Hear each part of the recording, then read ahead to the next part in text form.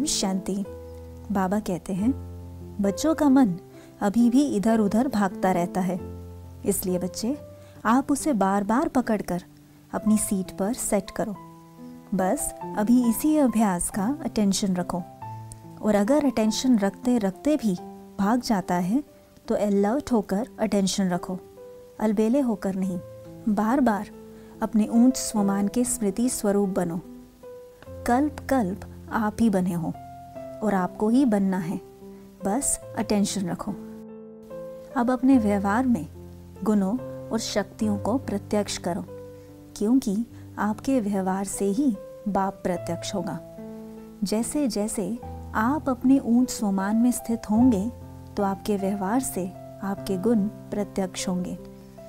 यदि आप बाप की याद में रहें और साथ ही अपने ऊंचे स्वमान में स्थित हो किसी भी आत्मा को प्यार भरी समझानी दोगे तो चाहे वो उसी समय माने ना माने, पर अंदर तक उसे वो बात टच होगी। फिर धीरे धीरे वो स्वयं ही बदल जाएगा। इसके लिए बैलेंस की अति आवश्यकता है। ना ही किनारा करना है और ना ही उसमें फंसना है, बल्कि स्वमान में स्थित हो स्नेह और सहयोग देना है। देखो, आपके संबंध में आने वाली सभी आत्माएं विशेष हैं, बस उनके ऊपर थोड़ा सा वायुमंडल का प्रभाव है, और आपके सहयोग से यह सब आत्माएं भी परिवर्तन हो जाएंगी।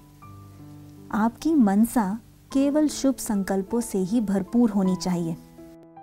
बच्चे बिल्कुल सहज रीति पढ़ाई करो। बाबा की पढ़ाई केवल 2 शब्दों की है, अल्फ और बे, अर्थात बाबा और बादशाही। इस अभ्यास के लिए भिन्न भिन्न युक्ति यूज करो, ताकि सहज ही आपका नेचर नेचुरल हो जाए।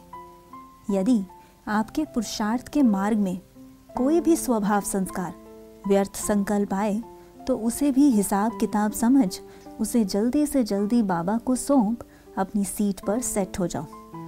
इस पर ज़्यादा विचार ना चला, इन कमज़ोरियों से साक्षी हो जाओ। बिंदु बन बिंदु बाप के साथ जाकर बैठ जाओ।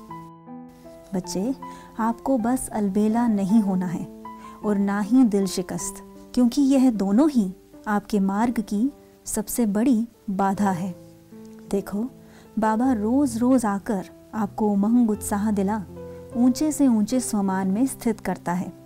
बस आप 100% मतलब 100% अटेंशन रखो। फिर जल्दी ही पुरुषार्थ का समय खत्म हो, प्रारब्ध का समय शुरू हो जाएगा। बस बच्चे, इस मार्ग में बहुत बहुत बहुत बहुत हल्के रहना है। स्वयं की चेकिंग करो, फिर अपनी सीट पर सेट हो जाओ। अच्छा, ओम शांति।